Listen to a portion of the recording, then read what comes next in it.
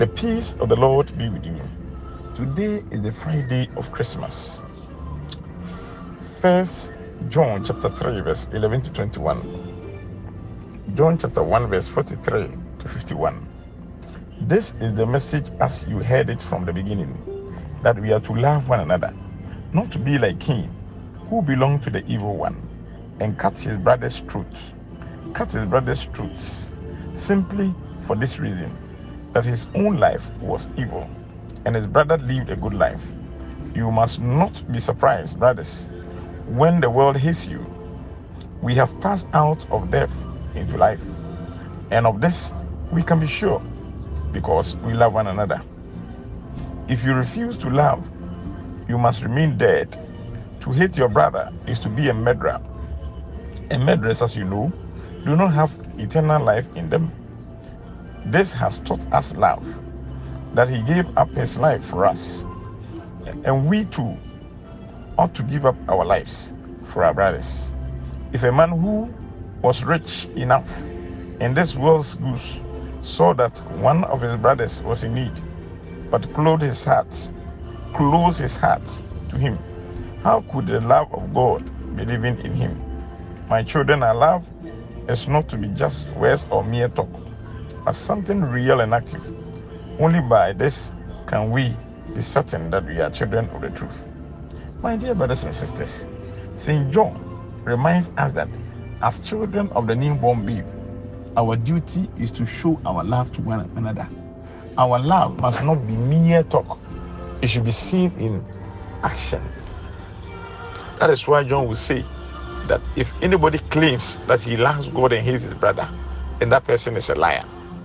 So he is telling us that as children of the newborn baby, we should be apt and show love.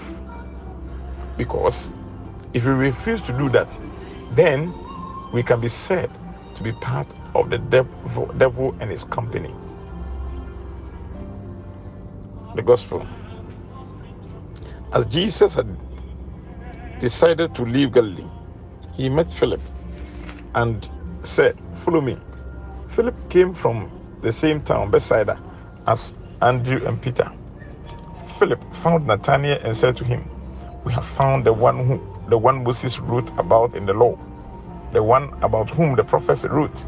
He is Jesus, the son of Joseph, from Nazareth." "From Nazareth," said Nathanael. "Can anything good come from that place?" "Come and see," replied Philip.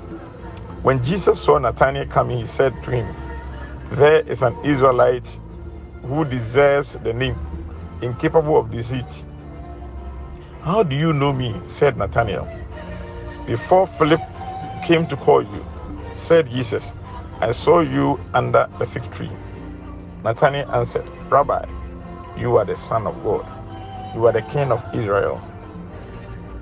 My dear brothers and sisters, Jesus invites Philip to be part of his disciples.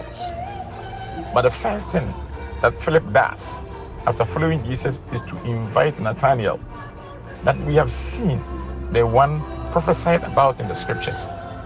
That is our duty. We are supposed to proclaim Jesus to others.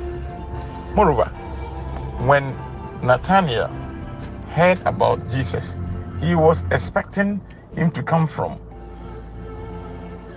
a big family or a big town. Sometimes we wish God to do things in our own way, expecting big things, but he uses ordinary things to teach us and to help us humble ourselves for the future.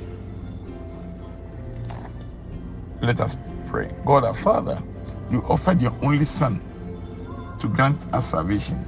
May his coming open the door for us to attain salvation. Amen. I still remain your servant, Reverend Father Felix. The peace of the Lord be with you.